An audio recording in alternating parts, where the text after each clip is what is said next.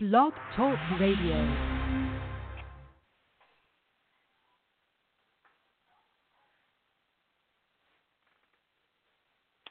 Good afternoon, high school tennis fans.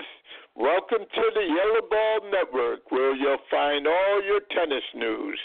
This is your host, Coach Danise, exploring tennis lessons with our mentors. Tennis is a wonderful sport which can be the vehicle that takes you through life's journey, and our mentors can provide the roadmap to your journey.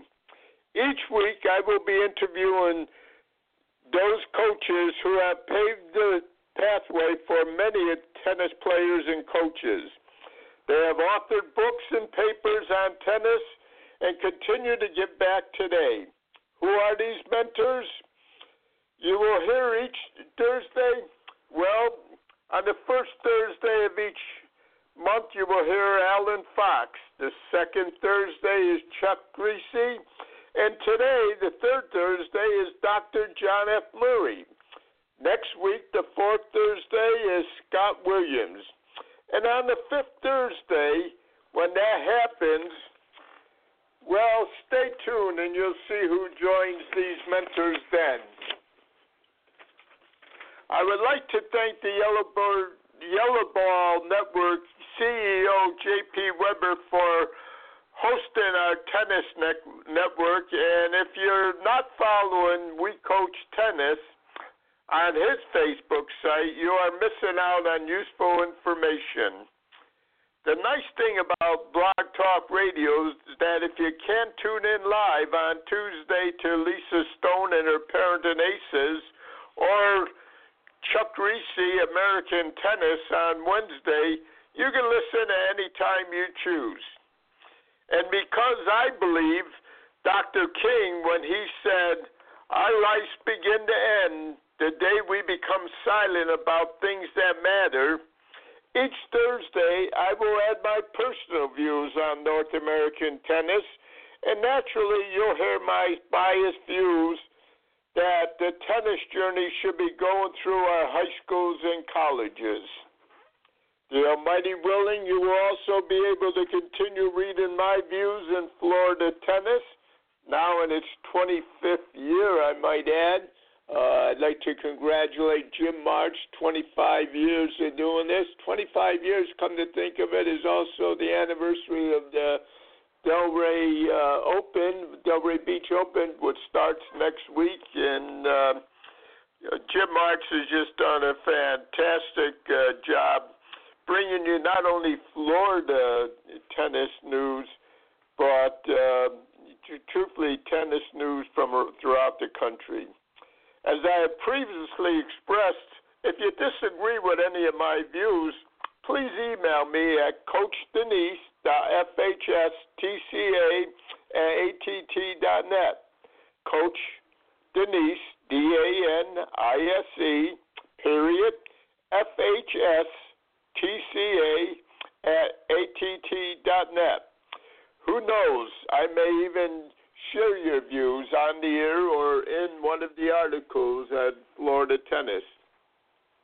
Remember, if you're not subscribing to Florida Tennis and someone has taken the last copy of Florida Tennis from the Pro Shop, you can always read the last issue on our FHSTCA.org website, and you can also always find my articles under the resource section of our website.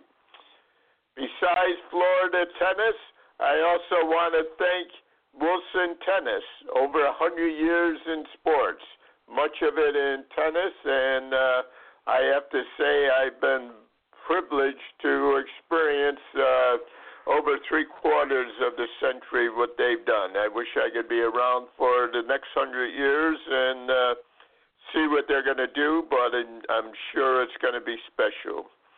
And of course, District 15 NJTL, now in their 20th year of providing tennis programming. We thank them for their support. Flagler Insurance, they understand that our future leaders are now in high school now, and they've been supportive of the FHSTCA for quite a while.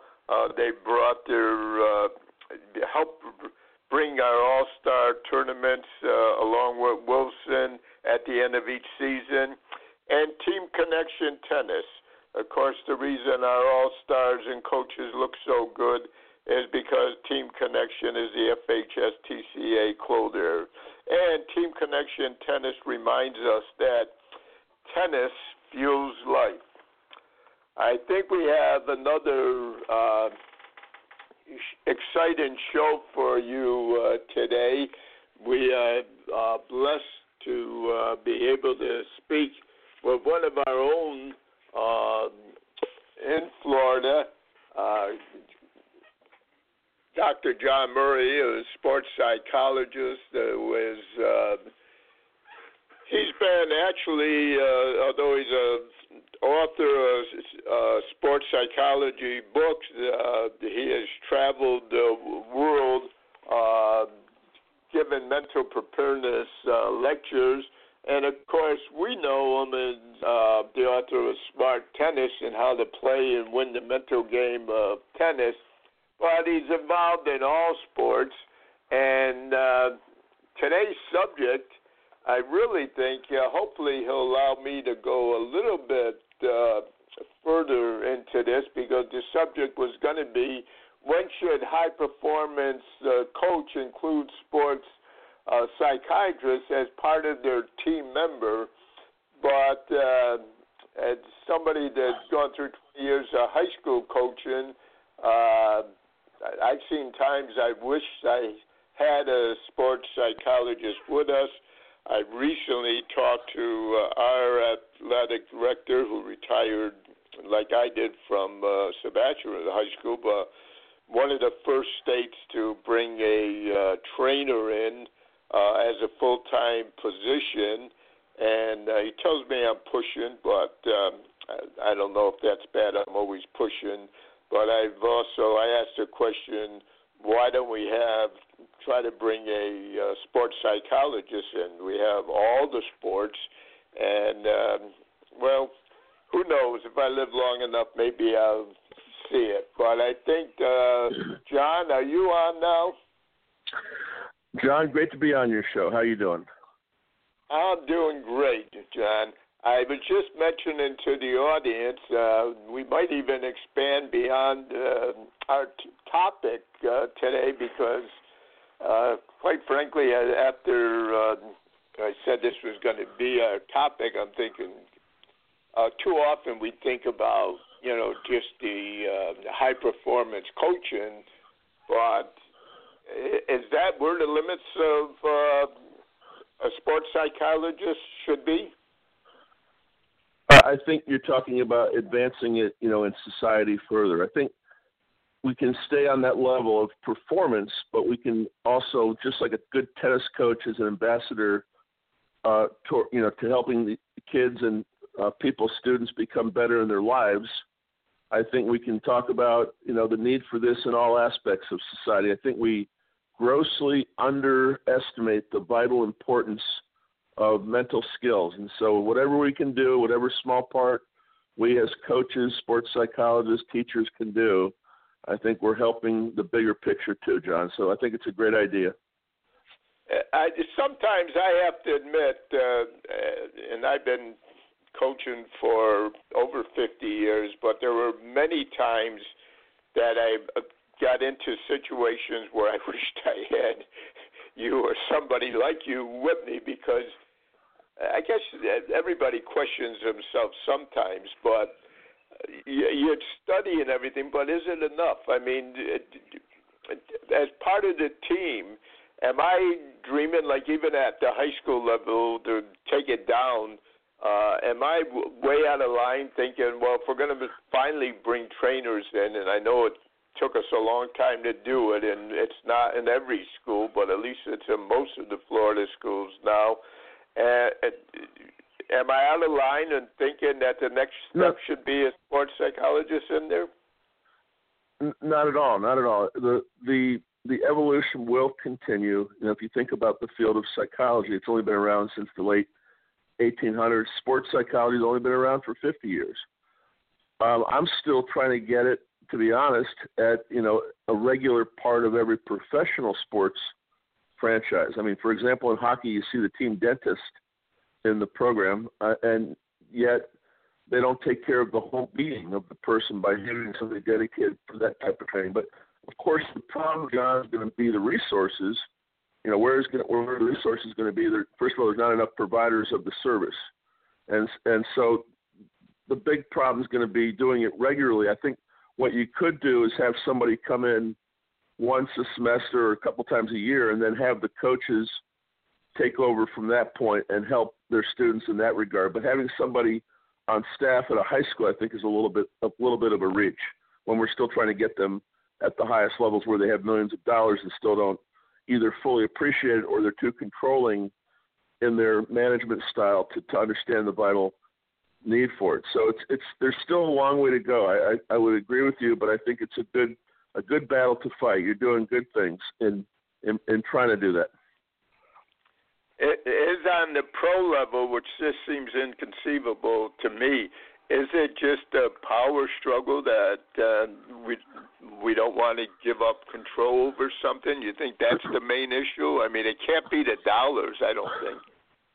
I think they have a lot of fear of, like any company, if you think about these franchises. I believe, my feeling, part of that is not only the potential that the coach thinks he knows everything and can do that, but I believe they're feeling that they're going to lose some of their control, sort of like, the information flow might get outside of the team. They want to kind of keep that under wraps. So there's a certain natural resistance to something that could be possibly confidential for the athlete and then, kept from the coach. So, but I think we all need to grow up and realize that this is why we're professionals. And this is why we do this work, is that we have to navigate that delicate passageway and be able to provide services both to the organization to help them do what Tom Brady did the other day, which was phenomenal. I mean, everybody saw that. That was the best advertisement for the importance of the mental game that I've ever seen in my life. But also, we have to be able to navigate that very delicately and be able to provide the service without breaching, vital confidentiality. If somebody says something that they don't want going back, but the coaches have to trust that before it can happen. And I think the tennis coaches do a lot more.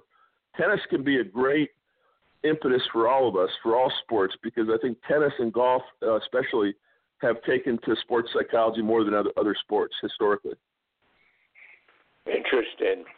And I wonder, I just recently read where, actually statistics comes out of the USTA in their league play that now in 2016, with 313,679 players, only 10% of the players actually improved. 13% actually moved down. How much of this I don't know how we come to a conclusion, but is part of this, do you think, not just stroke development and tennis directed, but part of this is the psychological part of it? Oh, forever. I mean, forever, and in all aspects of life. We're not even talking about sports. If you have a technical skill in business and you're not confident, you're not focused, you're not in control of your emotions, that's going to be huge. I don't know what the percentages are. When I do my talks around the world, I think I spoke to your group a couple of years ago. I think one of the first things I asked your group was what percent they believe it's mental. Now, so it's hard to put a number to that, but you have to remember it in competition. It's typically high school teams playing high school teams, college teams playing college teams, and players, and the same thing at the pro level. So the difference is often quite subtle. And how well you manage this wide range of factors is so incredibly important. Although you might not see it the way you see a beautiful stroke, movement, agility, grace, power, you don't see what's going on under the skull with the neural connections.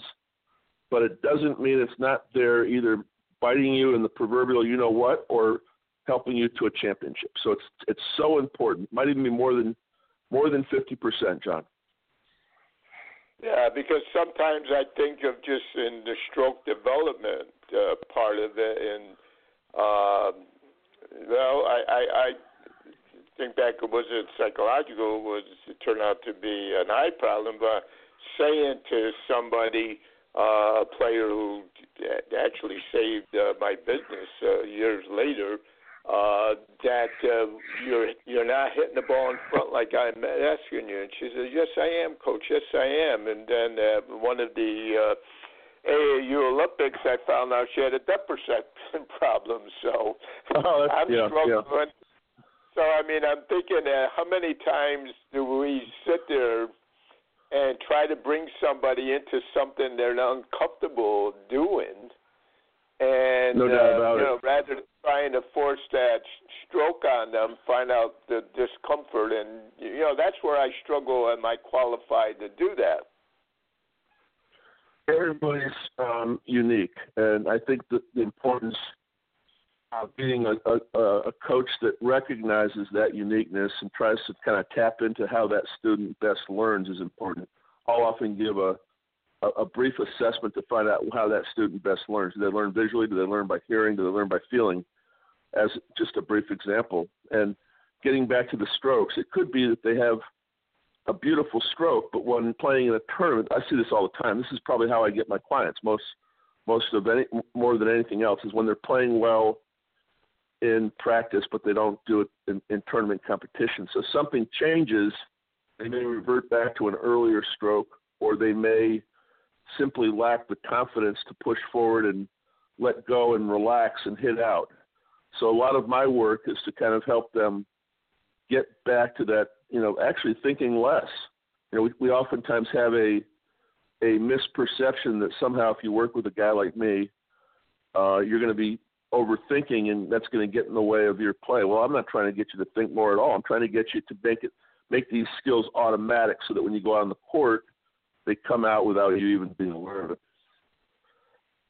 Yeah, I think that's so important. I know I remember one time having someone says, Coach, anytime you see it when I do something wrong, but because in the high school tennis you were able to go out during the changeover, and I had to explain to the whole team that I see things, but if you're playing good, winning or losing, I'm not smart enough to try to take you out of your zone that you're playing in. If you're doing the right things, there's nothing I have to say that's that important, and I'm going to take a chance to come out there. So trust me, I see you when you're playing good too.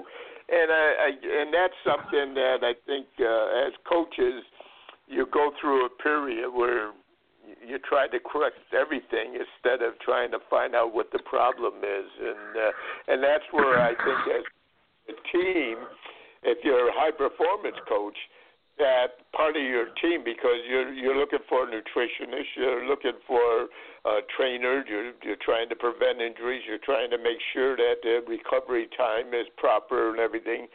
It's just hard to imagine why there's not somebody like you on the team. I mean, that's... Well, it is important, but I will say this, too. I used to be a tennis coach, but I've backed away from that because I'm not keeping up with that. I don't do that daily. So good people like you, good people out there hopefully listening who are tennis coaches, you're an expert in your field. I let you handle that, and hopefully you'll let me handle the mental part of the game. And together is how we can really do some damage. Having, as you mentioned, a nutritionist, maybe a physical trainer, a good coach that can help with strategy as well as technique. But I think that is really like everything in life that when we're successful, it's often with a team. It's often with each person has their role. Some of the roles are a little bit overlapping. I'll occasionally delve a little bit into kind of what are you doing out there on the court, strategically.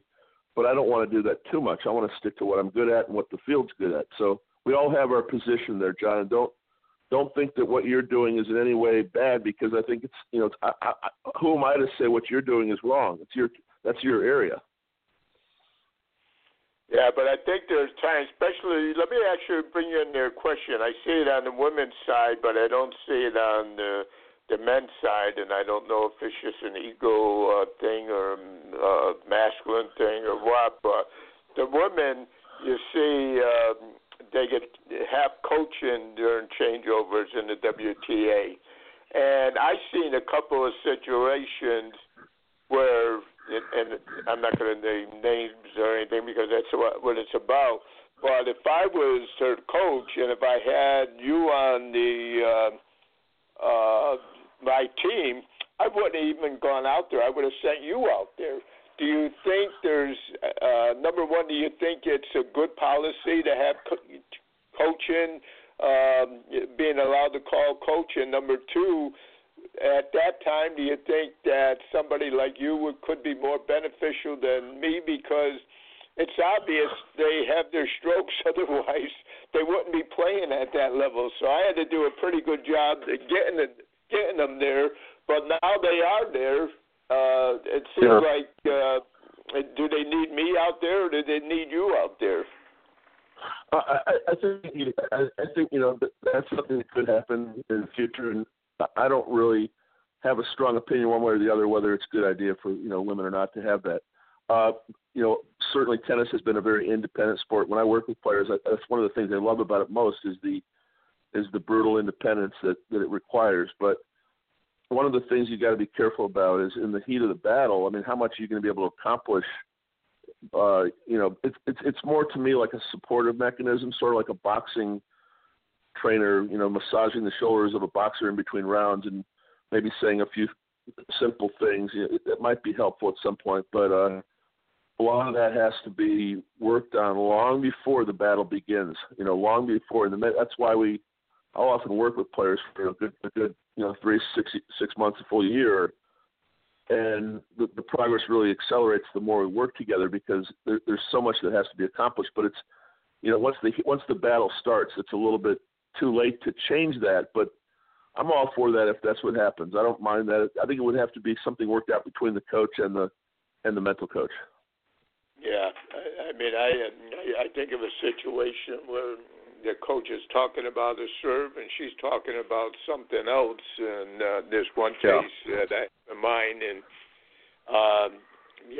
it seemed like it would have been good to have somebody like you out there at that time.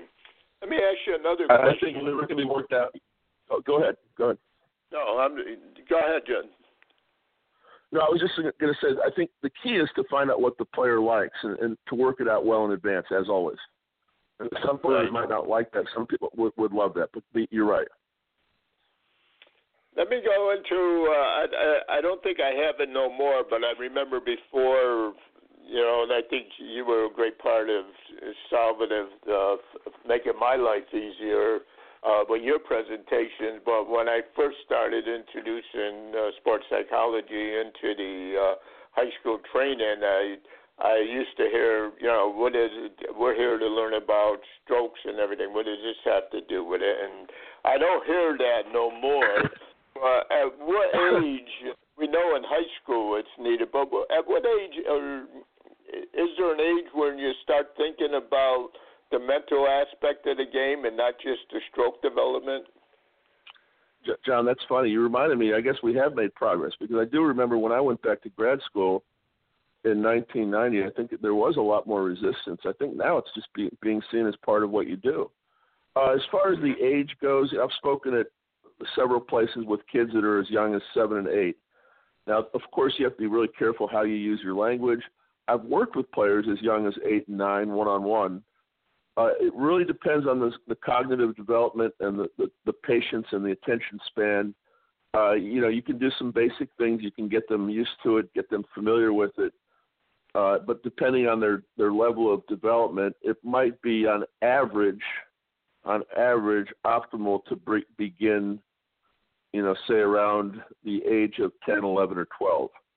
But you're going to find some exceptions, some 9, 8-year-olds that could possibly benefit from it. But most of the clients I get are coming in probably at their parents' request, and I would say in the age range of 14, 15, 16.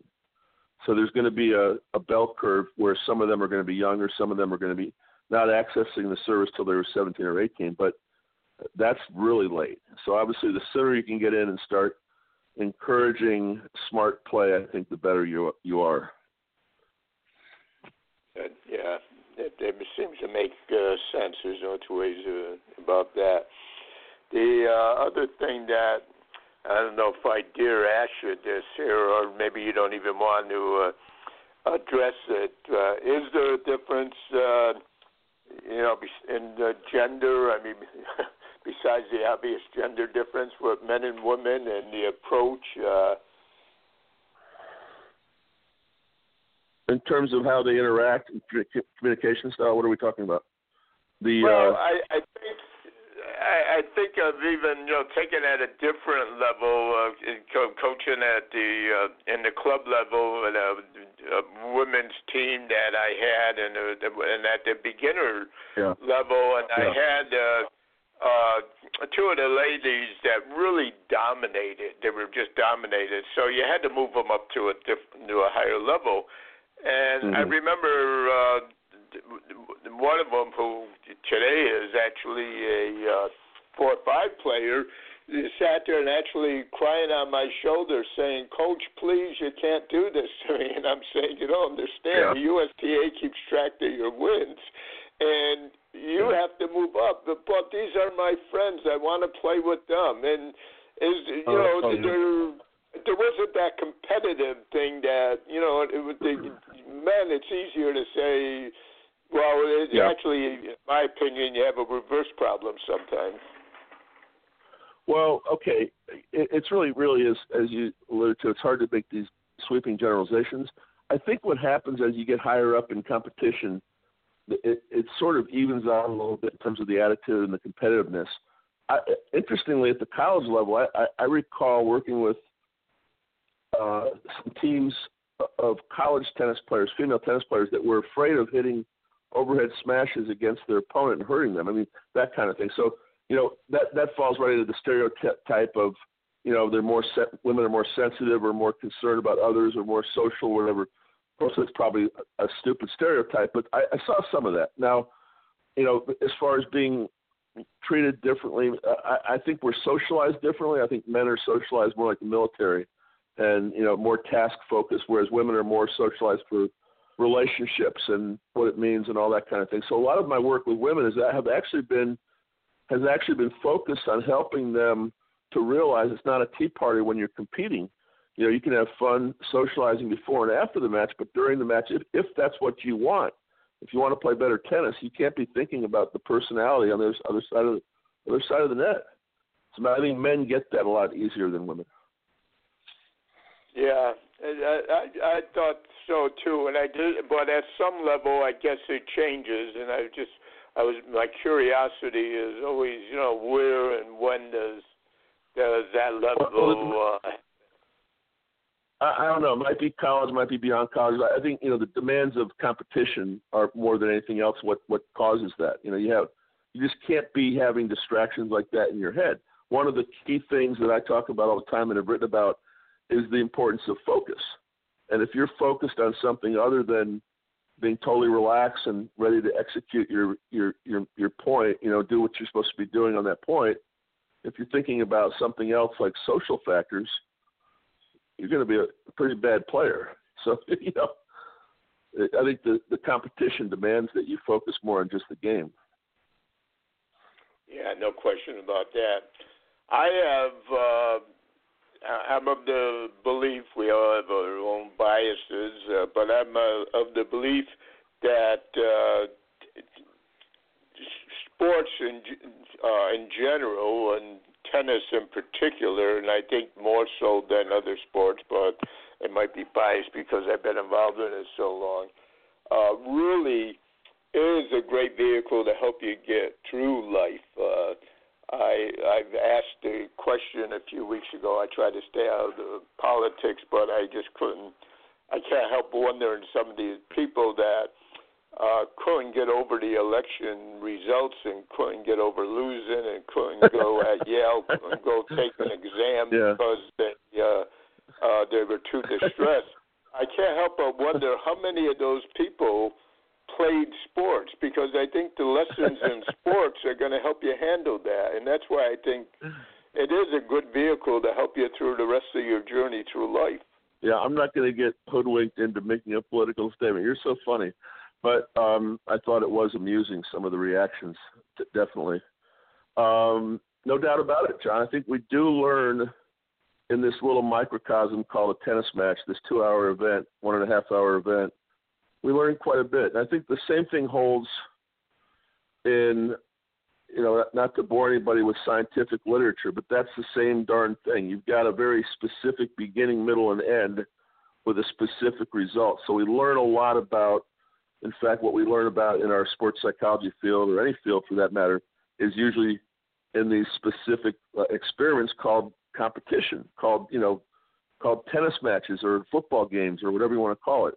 And I think you're right. There's a tremendous amount of vital importance for sports and society, not only to numb us and help us enjoy life more, but I think the competitive drive is what makes things go. I think having that fire in the belly, whether it's for your team or your fantasy team or your own particular tennis team or your own game, there's nothing like it. There's nothing like having that outlet and having that desire and having that fight.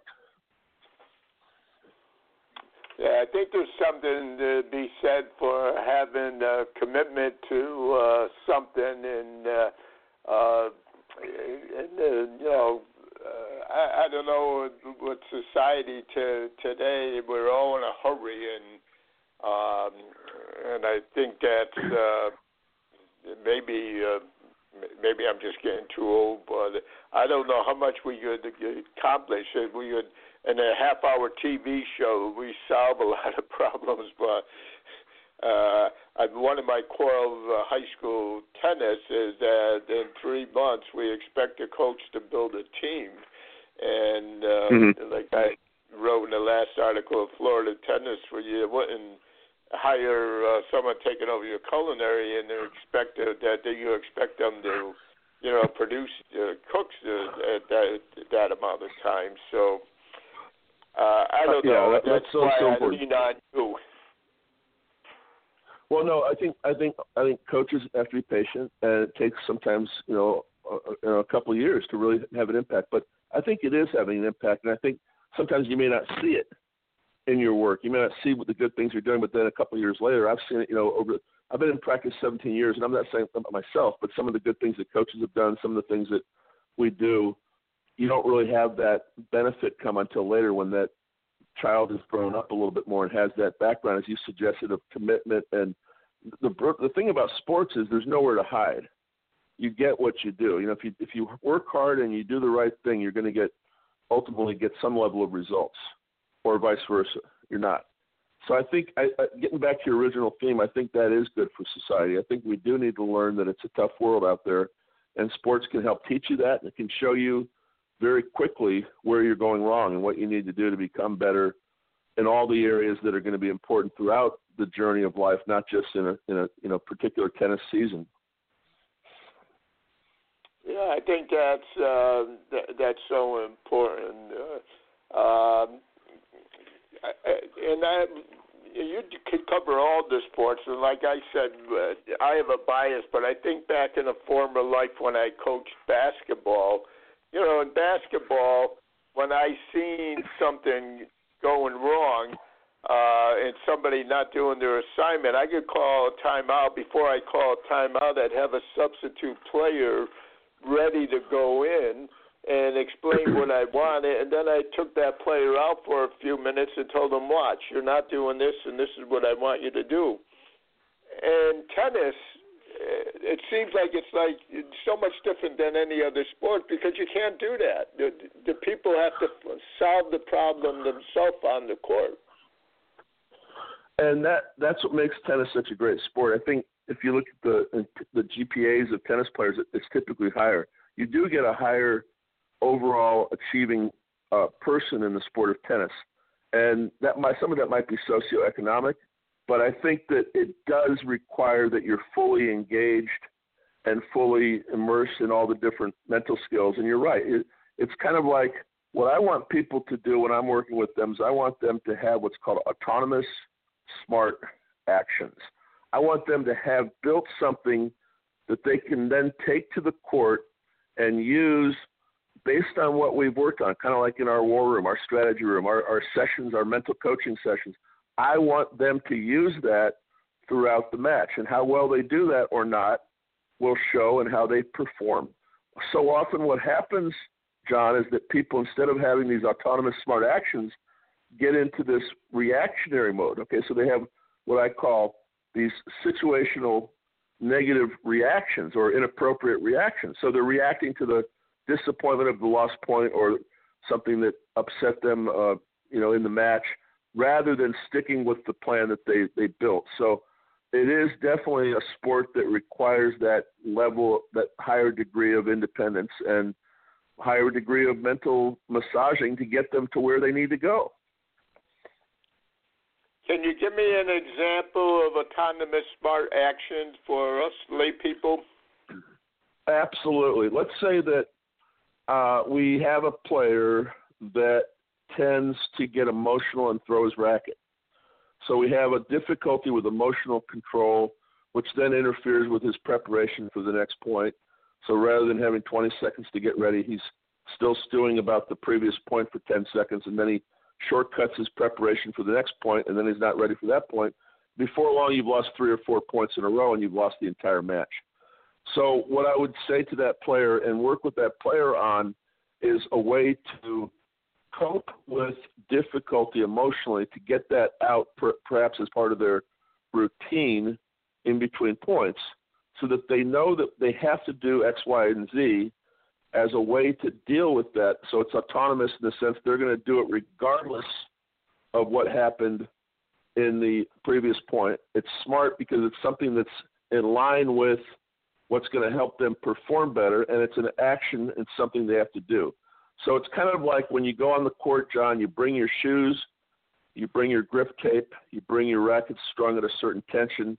That's all important, the equipment that you have on the court. Well, just as important is the mental equipment that we need to have, the confidence, the smart routine, the smart emotional reaction. All those autonomous smart actions that we bring to the court are no different than having a nice pair of shoes. Excellent. And the people, for a coach to sit there and understand that there, and this is where that time, I think, come in. For over 15 years, even though in Florida high school tennis didn't start until January, the month everybody knew at Sebastian River High School that the first Wednesday in October, the first Wednesday in November, the first Wednesday in November were all parent-player meetings. And we would get into those discussions, and I would sit there and tell the parents and players, we can't get to love each other unless we get to know each other. And I'm not sure, but teenagers, even more than adults, they don't want to give of themselves. They would rather, if you told them where you have your choice, tell me it's something about yourself, or we're going to go out and run 2 miles, they would rather run the 2 miles. So now how do I get that information? And it takes time.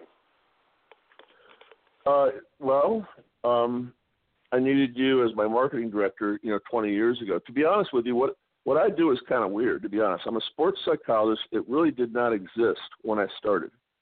So I had to be both. I had to be the janitor, the CEO, the marketing director, the guy making the phone calls, and the guy providing the service as well. So I've kind of enjoyed this journey, and I just see it as a battle, just like sports, to get the word out more and more. And, the real success is when the clients find satisfaction or success.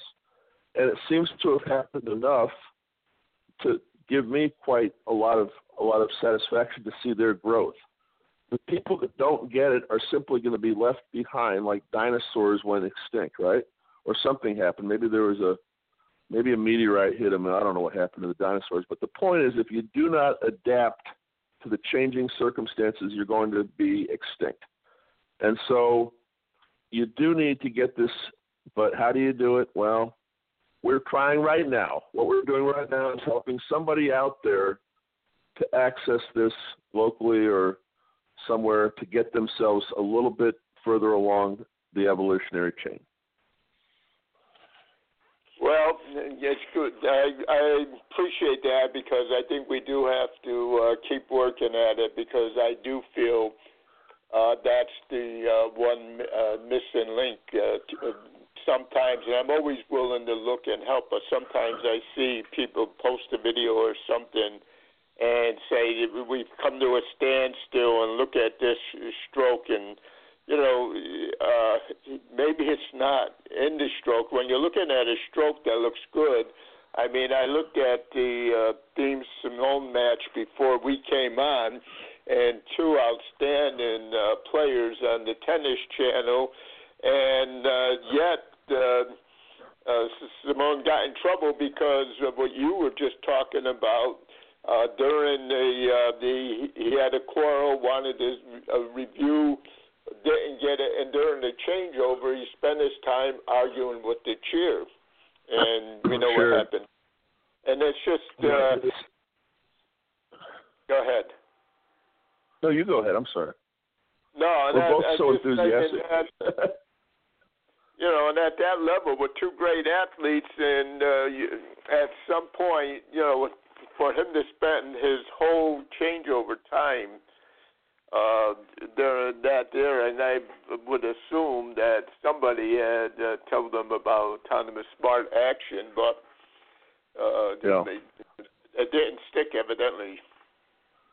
Well, a lot of these things are not taught in school. You learn the basics of algebra, geometry, and English, and you don't learn about how to set goals appropriately or how to use visualization strategies or be resilient. You don't get that in school. And you don't get that in sports necessarily. So it's an exciting world to be in, because it's, on the one hand, it's something, the way I describe it is it's something that's always been there. It's so obvious in front of your nose that we basically forgot it. It's so, there's a great, I think it's by Hegel, the famous philosopher, says it was so obvious that we missed it, something like that. It's a great quote that I love. I should probably get it more specifically, but it's so obvious that we missed it. And I think that's what's going on with the mental skills, is that we need to be calm and focused. We need to be confident. We need to have goals in mind. We need to be playing freely and aggressively. But we didn't take the time to either measure that or to train that. And so that's what my whole career has been and will continue to be focused on, is to helping people to fill in the gaps of their missing education.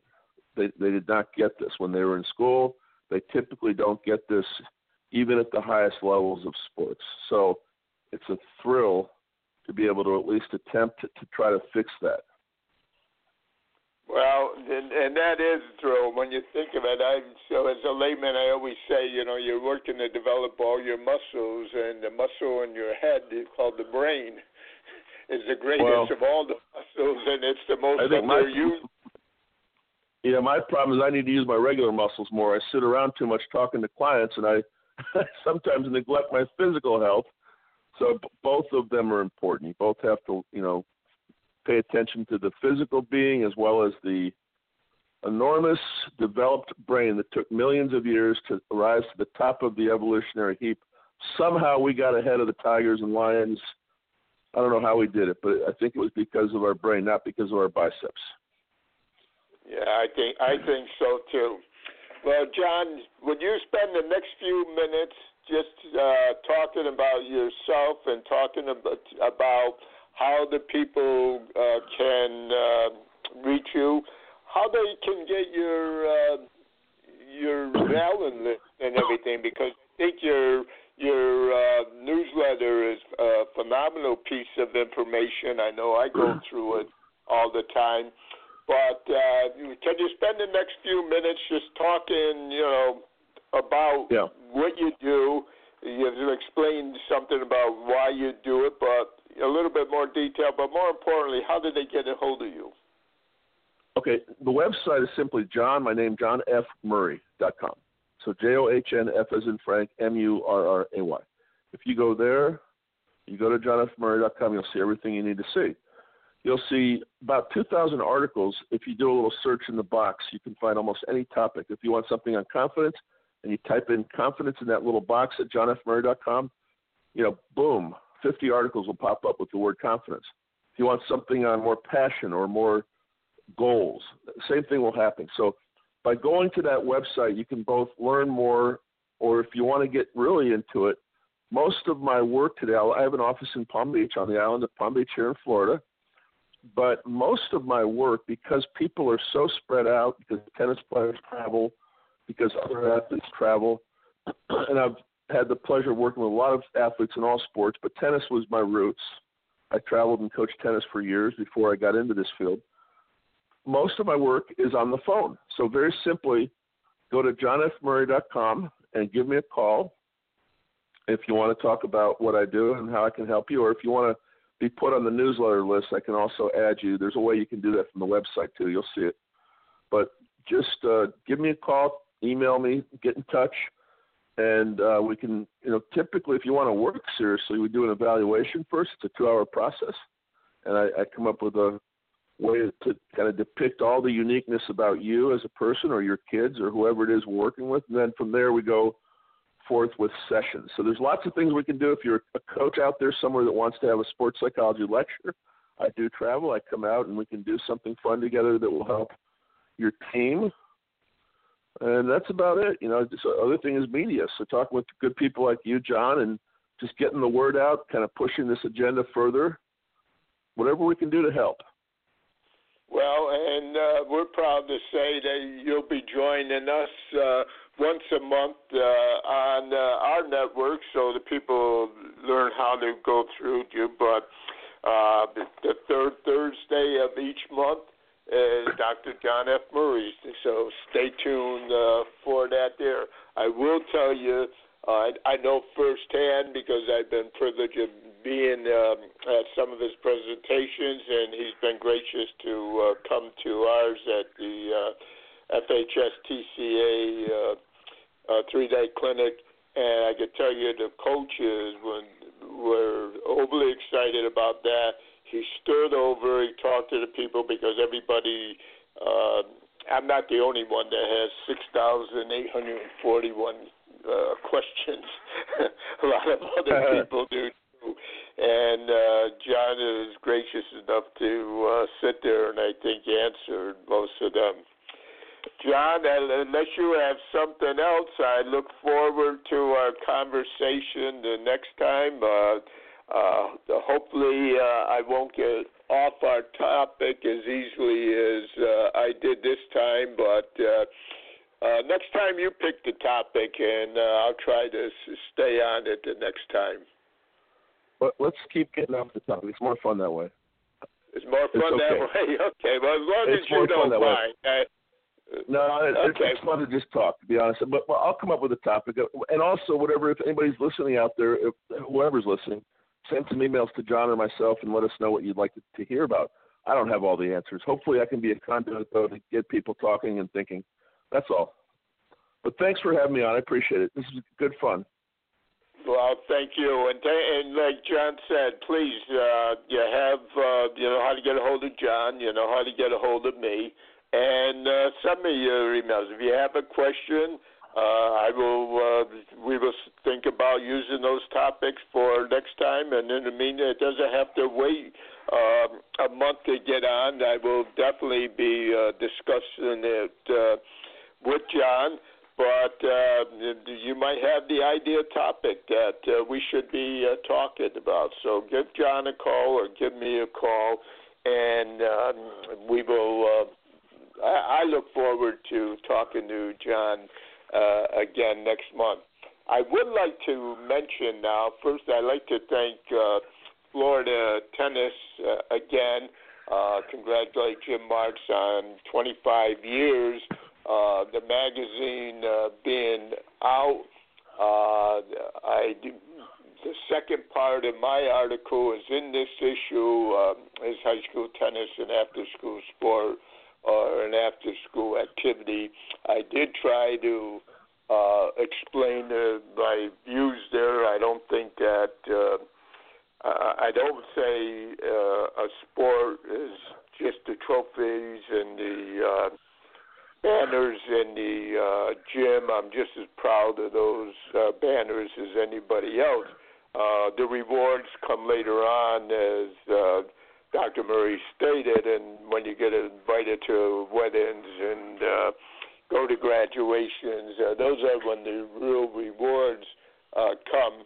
But I do believe that our turnover in high school coaches is too great, and I do believe what Chuck Reese talks about often is the mentoring system. And those of you that listen, I think it was just about a month ago, with Ashley Hobson from Inspiration Academy, and he talked about the mentoring system that France has and what they do. And I don't know if we'll ever convince the USTA to do it in this country, and I don't know if we should be asking them to do too much, because I think it's up to us to do things. Being someone that does believe in smaller government, I think that most of good things come from the bottom up, not from the top down. But Ashley had stated that during his summer camps that he would mentor one or two high school coaches. You would have to provide your own hospitality there, but he will take you through the training. He would go through, give you assignments where you would do there, would meet with you 30 minutes before the day, 30 minutes after the day. We'll do a follow-up mentoring, and I do believe it's important. I have talked to Ed Crass in his college exposure camp. He's agreed to do the same thing with his camps. He has one in Pennsylvania, one in New York, but he's looking to do the same thing. And then Scott's tennis, Scott Williams, who will be our mentor on next week's broadcast, he's going to do the same thing too. So if you are running a camp and you're interested in that, please get a hold of me. Coach Danise, DANISE FHSTCA@att.net. Or if you're a high school coach that wants to get better, these are why we have this program. This is why Dr. Murray takes his time out every month to come on the show to share. These are what in my opinion, coaches are some of the greatest people in the world.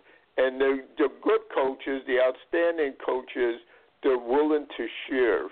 And so even if you're in your matches, you have a coach that's been around a long time, don't be afraid to go up and ask for advice or anything. Even though you might be competing against that coach's team, the good coaches are out there and they're willing to share. There's none of us, truthfully, I don't have that many original ideas. And most of what I've learned from making mistakes, from borrowing other people. Some of it was good. Some of it didn't fit in. Oftentimes I changed what I did too soon. But this is what good coaches do.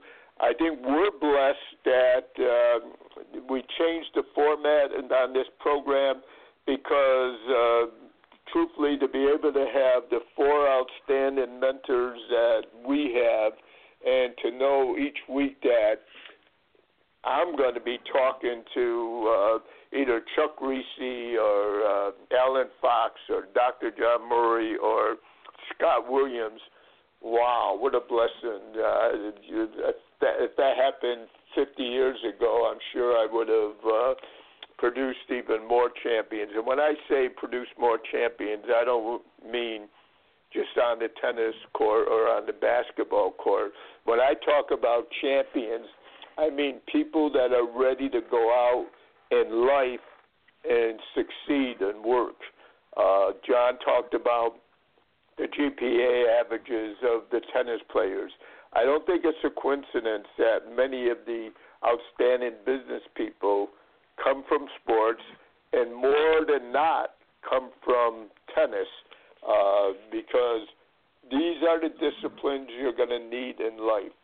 And everybody, we all need help. And this is why 2 of the 4 that I've been blessed to have this show with are in this field, because I don't care if you're a coach, a parent, a player, a business person, you need, at one time or the other, is going to need help, and this is where you go to. I'm sure that most of the people that go to see John Murray, the clinical psychologist, probably never read his book, probably never know that he was a sports psychologist. This is what, we all need help at times. So it's not an accident that the Almighty blessed me to being able to have 2 of our 4 people in this field that we're going to be talking to every week. Because in my opinion, we have a long way to go there. We've come a long way from, I've been coaching for over 50 years. I won't say how long, but over 50 years doing it.